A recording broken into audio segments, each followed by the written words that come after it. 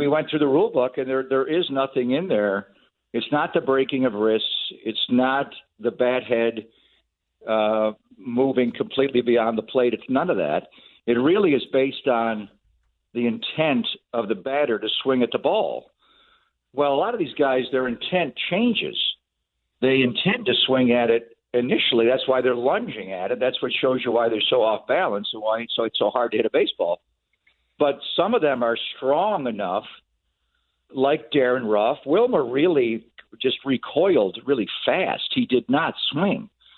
So a lot of it is subjective, like block charge, offensive PI, defensive PI. So it's hard. It's really the ultimate gray area. But I think anybody with any baseball sensibilities, including Gabe Morales, who made the call, because his response was, I don't have multiple camera angles, and well, you're trained to kind of look at it from that vantage point. So, and he's got a clear look at it. That's why the home plate umpire even asked for help on something like that. When to me, that should have been called by Doug Eddings himself behind the plate.